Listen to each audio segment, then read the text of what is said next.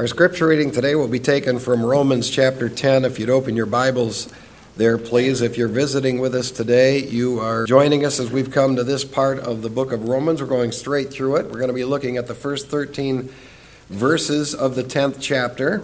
And you follow along as I read the scriptures this morning. Brethren, my heart's desire and my prayer to God for them is for their salvation.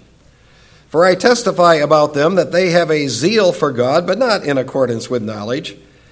For not knowing about God's righteousness and seeking to establish their own, they did not subject themselves to the righteousness of God. For Christ is the end of the law for righteousness to everyone who believes. For Moses writes that the man who practices the righteousness which is based on law shall live by that righteousness. But the righteousness based on faith speaks as follows: do not say in your heart, who will ascend into heaven? That is to bring Christ down. Who will descend into the abyss? That is to bring Christ up from the dead. But what does it say? The word is near you, in your mouth and in your heart. That is the word of faith which we are preaching. That if you confess with your mouth Jesus as Lord and believe in your heart that God raised him from the dead, you will be saved. Now, I want you to notice the next verses all begin with this next conjunction for. So these are all explanatory fors, explanatory gars in Greek. Verse 10, for with the heart a person believes. So he explains what he means. For with the heart a person believes, resulting in righteousness, and with the mouth he confesses, resulting in salvation. For the scripture says, whoever believes in him will not be disappointed. For there is no distinction between Jew and Greek, for the same Lord is Lord of all, abounding in riches for all who call on him. For whoever will call on the name of the Lord will be saved. Now, I want to make some observations. We have been in a text of Scripture that has been dealing with the sovereignty of God and election. And it is an amazing, deep, deep doctrine to think about election. But from just reading this text today and from what we saw last week, I just want us to understand that somehow, in the sovereign scheme of God, witnessing is part of election. Preaching the word of God is part of election. As verse 1 begins, prayer for people, that's part of election. And also, a sinner calling upon Jesus Christ to save him or her is also part of election. So what you have in election is you have the sovereignty of God working in harmony with all of those parts. Election means you see Jesus Christ as your Savior and not the Old Testament law as your Savior. That's part of election. So all of these dimensions are part of the mysterious sovereign work of God in saving a sinner. And I love what Ellen Redpath, I think it was, observed. The sovereignty of God, when it comes to the will of man, they're just good friends. And you don't waste your time trying to reconcile good friends. Good friends are just good friends. So we let God be who he is in the sovereignty of God in salvation. And may the Lord add his blessing to the reading of the scriptures this morning and the exposition of this most amazing passage that we'll look at in just a few minutes. Will you join with me, please, in prayer? Our Father, we bow before thy sovereign greatness today to thank you for the plan of salvation that you've created, that enables sinners like us to have a relationship with you that will take us all the way into your heaven. We thank you for your grace gospel. We thank you for grace. We thank you that you opened our minds and hearts by the convicting work of the Spirit of God, and you brought us to see our need to believe in the Lord Jesus Christ to be saved. We thank you today for your precious Son, Jesus Christ. We are grateful that he paid the full price to save us. We ask that you would work in our lives and keep us from being religious, but develop us into being righteous. And the plan of your salvation, Lord, that we've been seeing in this book of Romans is complex, and yet it's so simple. Jesus paid it all. The blood that he shed is by judicial calculation, the blood that allows you to wash away our sins and give us your righteousness. It's an amazing, complex plan of sovereignty, and we thank you for it. And on this Lord's Day, we ask that you open minds and hearts of people that are here and people all over the world and save them like you did us. Thank you for answers to prayer that we've seen this week. Thank you for the success of surgery of Deb Barber and Ron Lance. We thank you for the fact that a date has been set for the sentencing of the man who killed Marty Knipp. We thank you that you have watched over us this week. You've provided for us this week. You've cared for us. You've protected us. We pray for our leaders, Lord, of this city, of this state, of this nation. We would ask that you would intervene in their sovereign minds. Use your sovereign power to intervene in their sovereign minds that govern us and turn them to make right decisions, decisions that are moral and righteous, that will lead us to thy blessings. We pray that you would cause them to decide things that are consistent with your word so that you can bless your people. We ask that you bless churches all over the world today that are proclaiming your truth, and we would ask that you would bless our church today here. In Jesus' name, amen.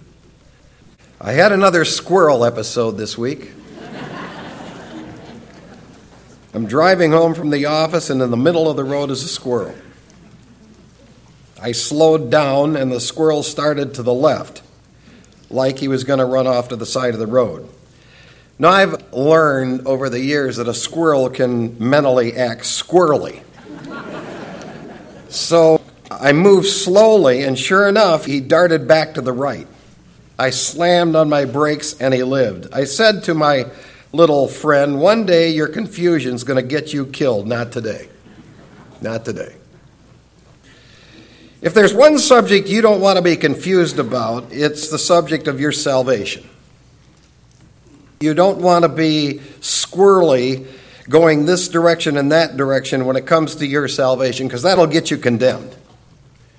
In fact, it's estimated that there are 4,000 religions in the world, and each of these religions have their own theories and opinions about God, and each of them have their own theories and opinions about the direction you need to take if you're going to be saved. These religions compile their list of things that you're supposed to do or you're not supposed to do, and claim that if you follow the list, you'll make out okay. Almost all religions have devised their own work system that claim they'll lead you to salvation. There's a religious smorgasbord out there. You can choose whatever you want. You can church shop and you can church hop until you find something that tells you what you like and what you want to hear. The problem is, God's salvation isn't based on what we like or don't like. It's not based on what we think or what we feel. It's based on his sovereign plan. And when it comes to your salvation and my salvation, God moved Paul to clearly write and express the truth about the gospel of God, the gospel of grace. And what Paul develops is the only way to be saved is call out to Jesus Christ by faith and ask him to save you. It's just that simple. That's the thesis. The only way to be saved is you call out to Jesus Christ by faith and ask him to save you. You can do all kinds of religious stuff, but unless you personally, by faith, call out to Jesus Christ and ask him to save you, you are not going to be saved. Now, what is most interesting about this is the first word of verse 1. It's the first word in the English Bible, the first word in the Greek text also. It's the word brethren. So Paul's writing this to believers. You would think that believers would already know this stuff. But apparently they didn't. And apparently Paul knew they needed to grasp this point. Why? Because there are a bunch of religions out there. They've invented their own system. And Paul knew that God's people, God's brethren, would run into those kinds of things. Now, Paul had just developed the importance of Israel in the program of God. And he realized that they weren't saved. In fact, in Romans 10:1, we read, "Brethren, my heart's desire and my prayer to God for them is for their salvation." What we read here is Paul realizing that Israel wasn't saved. He prayed for their salvation. Obviously, no matter how religious those people were, they weren't saved. They were religious, all right. They had religious rituals. They had pomp and ceremony. They had religious things going on, but they weren't saved, and Paul prayed they would be saved. And may I just interject here, if you really care for someone, you'll pray for them. That's what Paul's doing here. If you really care about someone being elected by God to salvation, you'll pray for them. Prayer is somehow part of that process. That's what Paul is, by his own example, teaching here. We have a prayer meeting here every Wednesday night, and always, every Wednesday night we pray for Israel. And one of the things that we pray concerning the nation Israel is that many from the nation Israel will be saved. We have prayed that for years and years and years. We pray that many from the nation Israel will be saved. Why? Because they aren't saved. And we realize that God is the one who saves people. And we realize that prayer, which calls upon him to save people, is part of his elective process to save people. So when you pray for your children, or you pray for your grandchildren, or you pray for your brothers or your sisters or your relatives or your friends, and you pray to God asking God to save them, and you're praying for their salvation, you're praying the kind of prayer that Paul prayed. I don't pretend to understand all the nuances of the sovereignty of God, but it certainly works in harmony with prayer. Somehow God has programmed that in there, so it's never wrong to be praying for the election and salvation of someone. Now, there are three important salvation topics that Paul wanted God's people very clear on, that he develops here. And the first one is salvation is not by religious zeal. Salvation is not by religious zeal. Verse 2, for I testify about them that they have a zeal for God, but not in accordance with knowledge. For not knowing about God's righteousness and seeking to establish their own, they did not subject themselves to the righteousness of God. Don't kid yourself. People in religion are zealous about religion. People in a denomination, they're zealous about that denomination. Most people have a zeal about their religious passions. What most people lack is true knowledge. In fact, the word zeal specifically speaks of like an intense burning for something. Mormons actually use this term. They talk about having a burning in the bosom to describe the passion that they have for their religion. And it doesn't matter if they claim to have a burning in the bosom or any other body part. All it is zeal. That's what zeal is. Some burning passion that you have for something. But carefully notice what Paul says about religious zeal. It was not in accordance with knowledge. Now, the guy who's writing this had a lot of zeal before he was saved. When you read the religious zeal of the Apostle Paul before he was saved, you read that account in Acts chapter 9. I mean, that guy was a zealot.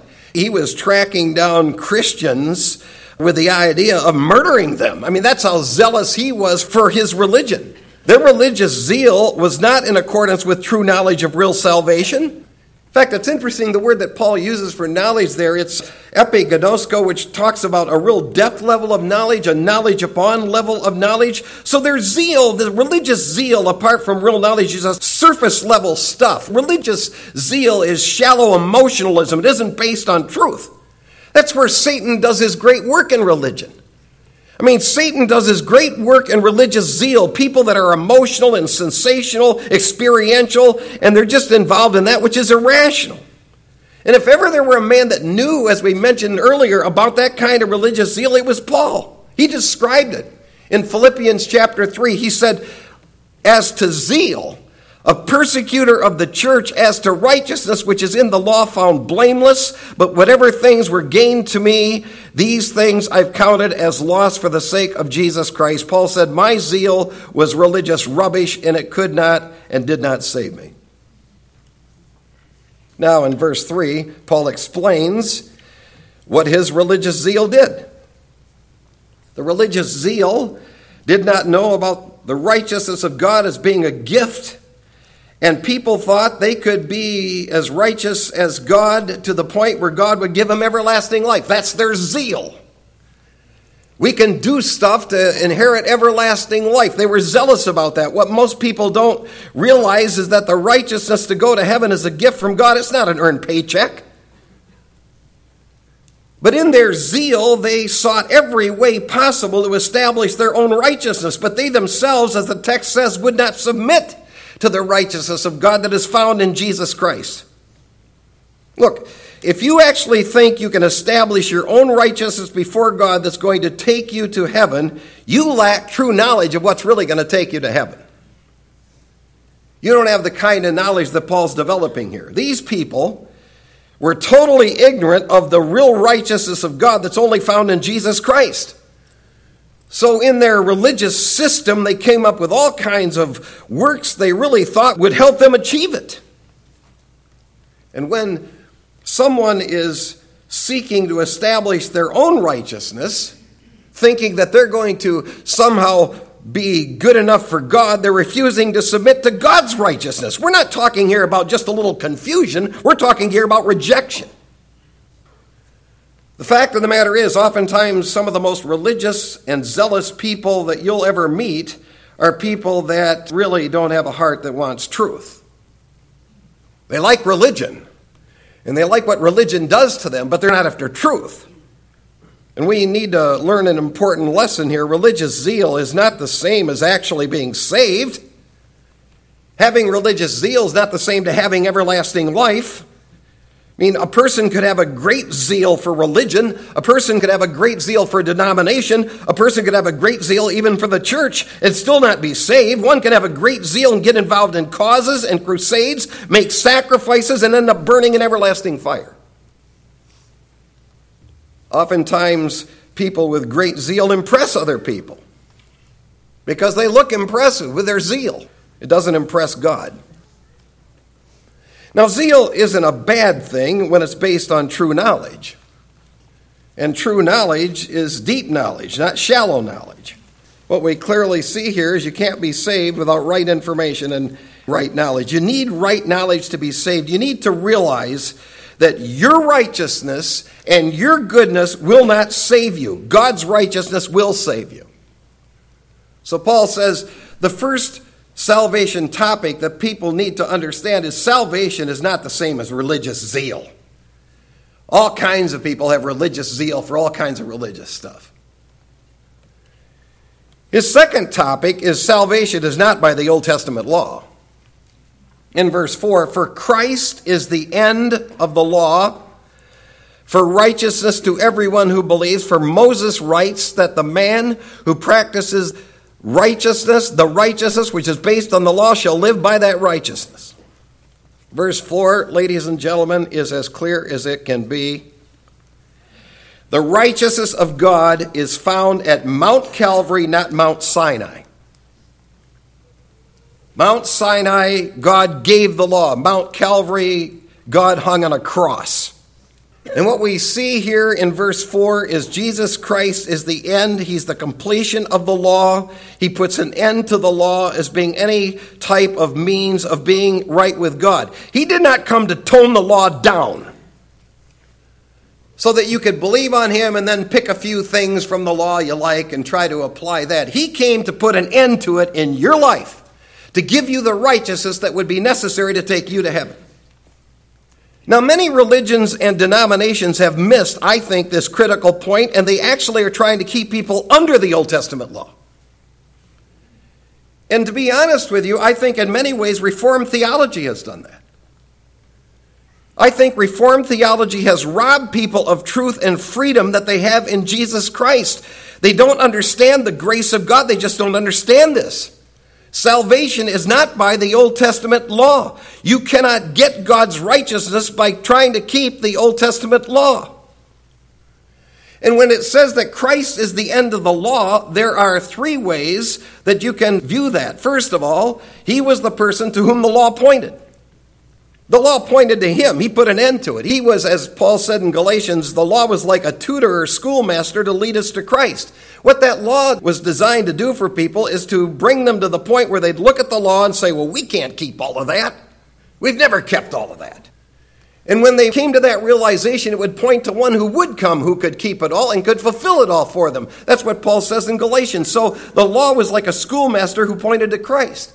Secondly, Jesus Christ was the complete fulfillment of the law. Christ said, I didn't come to abolish it. I came to fulfill every nuance of the law.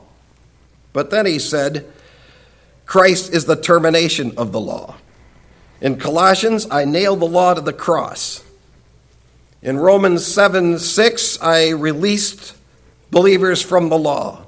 In Galatians chapter 3, they are God's sons by faith, not the law. In John chapter 1, the law came through Moses, grace and truth came through Jesus Christ. In Acts 13:39, you've been set free from the law through Jesus Christ by faith in him. It's Christ who abolished the law in his own flesh. He put an end to the law and having people think they can have a relationship with God through the law.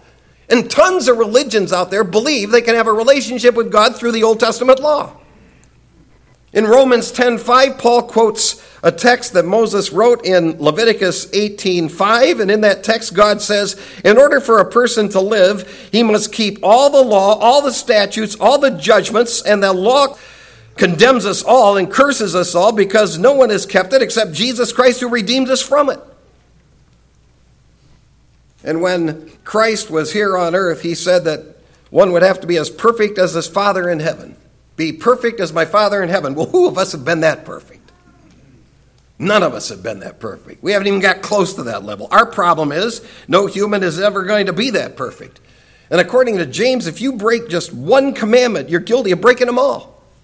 And let me explain how that works with an illustration that's been used many times. Let's take the Ten Commandments. Let's say that you're dangling over a cliff and you're holding onto a chain, and that chain has 10 links to it. And each of those links represents one of the 10 Commandments. How many of those links have to break to kill you? Just one. You break one and it doesn't matter you had 10. You broke one, basically you broke them all because you're gone. That's exactly what James says. Now, one would have to be ignorant or an arrogant buffoon to think they can be as righteous as God. And that law points out the fact that Jesus Christ put an end to the law. He's the way of salvation, not the law. One time I was in a very intense discussion with a man who claimed his mother was the most saintly woman who ever lived on this earth, and if anybody was going to go to heaven, she would. I said, really? I said, what'd she do? She never smoked. Never drank, never talked about people, never missed a church service, gave her money, helped the poor. When he got done saying that, I said, well, is that your list? I said, is that the complete description of her religious experience right there? Is that it? He goes, yes, that's accurate. I said, well, I would say by our standards, your mother was a pretty good woman who's on her way to eternal condemnation. Well, he got pretty incensed at that, and that got his attention. He said, how can you say that? I said, well, let me ask you a question. Did your mother ever offer a blood sacrifice to the Lord that was acceptable in his sight? No. Did she offer some type of atonement to God for her sins? No. I said, she's heading to condemnation. Because without the shedding of blood, there's no remission of sins, no matter how good you think your mother was. She's lost without Jesus Christ. See, you can compare yourself to another person and be pretty good, but we're up against the righteousness of God, and we're up against the law of God, and none of us have measured up to that standard. So there's no way we could be saved by the Old Testament law. 2 years ago, June 30th, which would have been last week, 2 years ago, Neil Agias of Malta, the same island that Paul visited, made the longest swim in the Atlantic Ocean. Non-stop swim in the Atlantic Ocean. He swam nearly 75 miles in 50 hours in the Atlantic Ocean near Malta. None of us could get close to that. I do 500 yards at a crack. He did 75 miles of swimming. Now let's say that you take all of us out there and you drop us in the middle of the Atlantic Ocean. And in the middle of the Atlantic Ocean, you can say, well, if you want to swim to the United States, you're going to have to swim 2,000 miles. Or if you want to go to Europe, you're going to have to swim 2,000 miles. You're right in the middle here. Make your choice which direction you want to go, to the U.S. or to Europe. You have a 2,000-mile swim. We take off swimming. Well, some of us wouldn't get very far. We'd drown. Some of us would get maybe a few hundred yards, maybe a mile. We'd drown. And a guy like Neil, man, oh man, that guy'd get 75 miles, but he would drown. See, what you're up against here is the whole ocean. And you're not going to swim the whole ocean. We all drown in it. What we're up against, ladies and gentlemen, is the righteousness of God in salvation. And when you stack ourselves up against the righteousness of God in salvation, we're all drowning. None of us have kept the standards of God. We haven't even got close Now, some can compare themselves to others, and you may be able to say, well, I'm a few miles closer than you are. Great. I've climbed up that ladder of righteousness. I'm 50 miles up. Good. I'm up there 75 miles toward heaven. That's wonderful. Good for you. Your problem is you're never going to climb yourself into heaven, because to get there you have to have the righteousness of God. You aren't going to make it. Paul says salvation is not by law. Which brings us to his third topic. It's by saving faith. Verse 6, but the righteousness based on faith speaks as follows. Now, Paul wants to really establish in these verses that the righteousness of God that will save a sinner is by faith in Jesus Christ. And there are 4 saving faith facts that he lays out here. First of all, saving faith trusts Jesus Christ for righteousness and not one's works for righteousness. Verse 6, but the righteousness based on faith speaks as follows. Do not say in your heart, who will ascend into heaven, that is to bring Christ down, who will descend into the abyss, that is to bring Christ up from the dead. But what does it say? The word is near you, in your mouth and in your heart. That is the word of faith which we are preaching. Now, Paul here is quoting freely from Deuteronomy chapter 30, verses 10 to 14. In a context there, Moses was giving a charge to the nation Israel, and he's discussing about the fact that she's about to enter the promised land. And the main issue he's addressing in that discussion is how you're going to get the blessings of God and receive the promises of God when you get into the promised land. And Moses points to the fact that Israel doesn't have to do anything difficult to inherit the land. They don't have to ascend a mountain. They don't have to climb some strenuous mountain. They don't have to descend into the deep. All she needed to do was believe God. That's all she needed to do. Follow God, believe God, trust his word, and you'll be having the blessings of God. Those Jews would rather try to climb a mountain. Those Jews would rather try to go into the deep. And Paul is using that to make a point about saving faith. Saving faith is not some strenuous work we do. It's not some spectacular thing that we achieve, because there's nothing we can do or achieve that would compare to Jesus Christ. Scaling up some mountain doesn't earn the incarnation of Jesus Christ who came down out of heaven. Descending into the deep doesn't earn the resurrection of Jesus Christ who came up out of the grave. In other words, what Paul's establishing here is your works, no matter how strenuous they may be, no matter how impressive they may be to other humans, have absolutely no connection to the righteousness of God that's found in Jesus Christ. In fact, he says the thing that really produces this kind of faith in you is what we've been preaching. Paul says in verse 8, the righteousness of God comes through faith, and that's the thing that we've been preaching to you. Faith comes by hearing the word of God. You'll certainly see that, Lord willing, next Sunday. So his first saving faith principle is that, look, you get saved by trusting Jesus Christ, not your own works. Secondly, saving faith confesses that Jesus is God. Verse 9, that if you confess with your mouth Jesus as Lord. Now, you notice the as adverb is in italics, and I'll explain that in just a minute, and some have the word is, and if it's accurate, that also is in italics. But the word confess means to acknowledge or agree to something. You have to say the same thing about something. That's what confess is.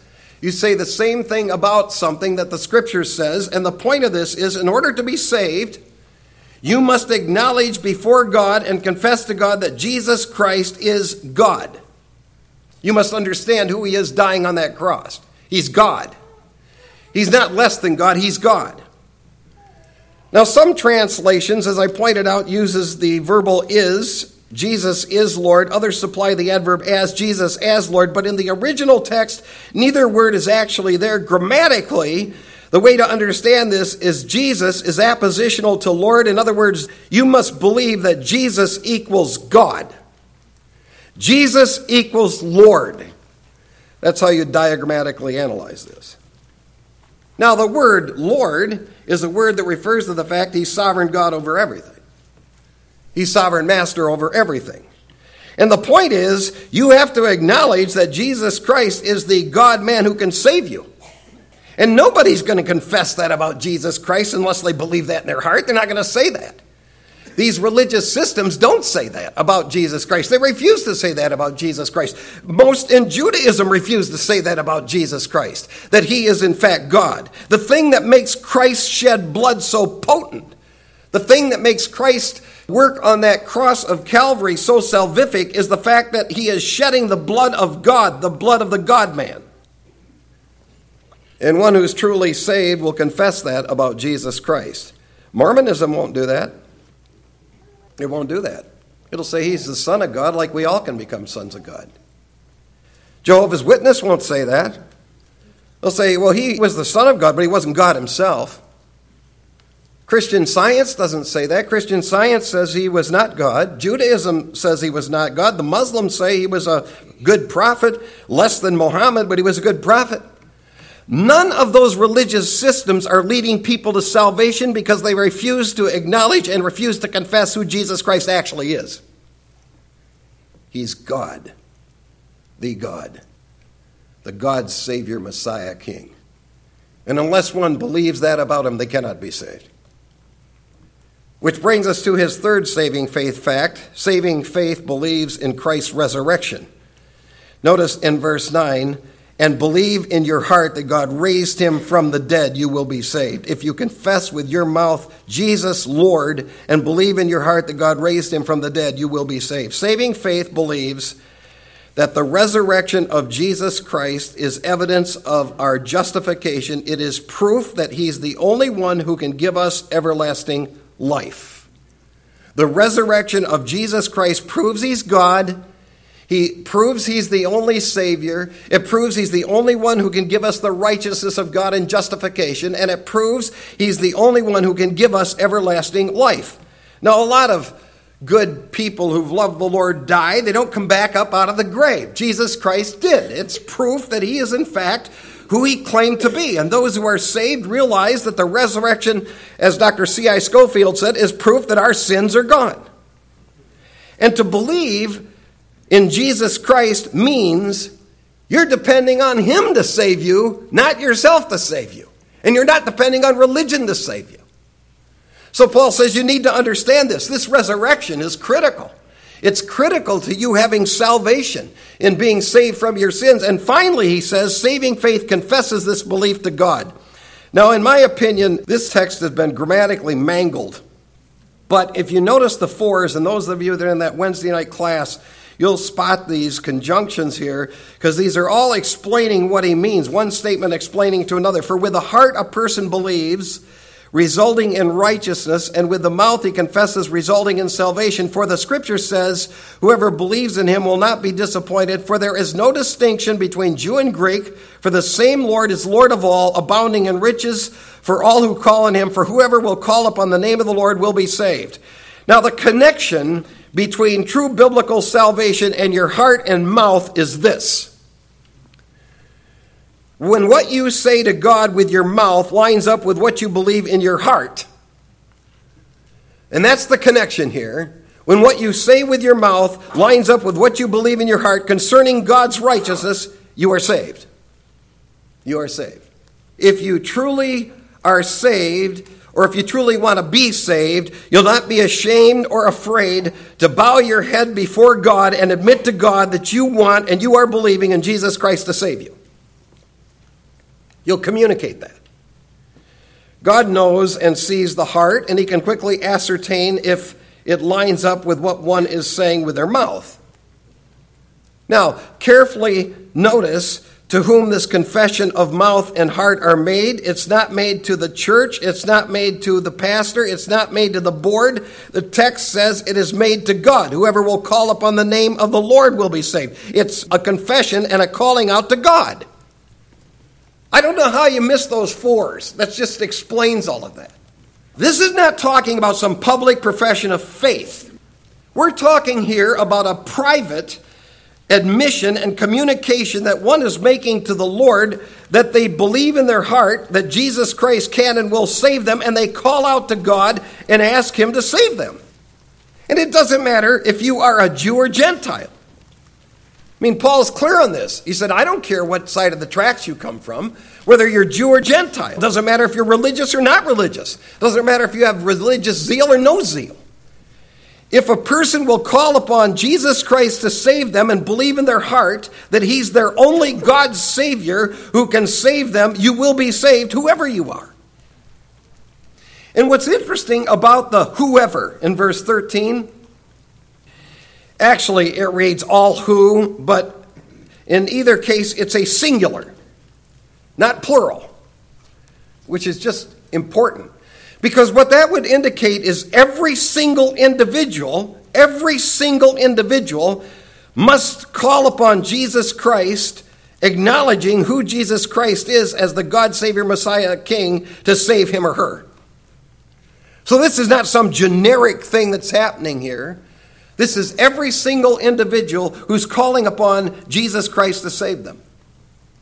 Paul said, I don't want you ignorant of this stuff.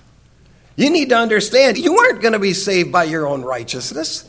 You're not going to be saved by the law. You're not going to be saved by works. You're saved by the God person, the one who died, who arose from the dead, the one who can give you everlasting life, the one that can give you the righteousness of God. He said, that's what we preach. So no matter whoever you are here today, or whoever is listening to this today, no matter what your failure, what your sin, what your ethnicity, it doesn't make a difference. It doesn't matter what your religious background. You need to call upon the Lord Jesus Christ to be saved, and if you will be saved. That's what Paul taught here in these verses of Romans 10. May we pray. If you've never invited the Lord Jesus Christ into your life, what a wonderful moment this would be for you to settle that. It's between you and God, by the way. You and God. He sees your heart. If you really want Christ in your life, invite him in.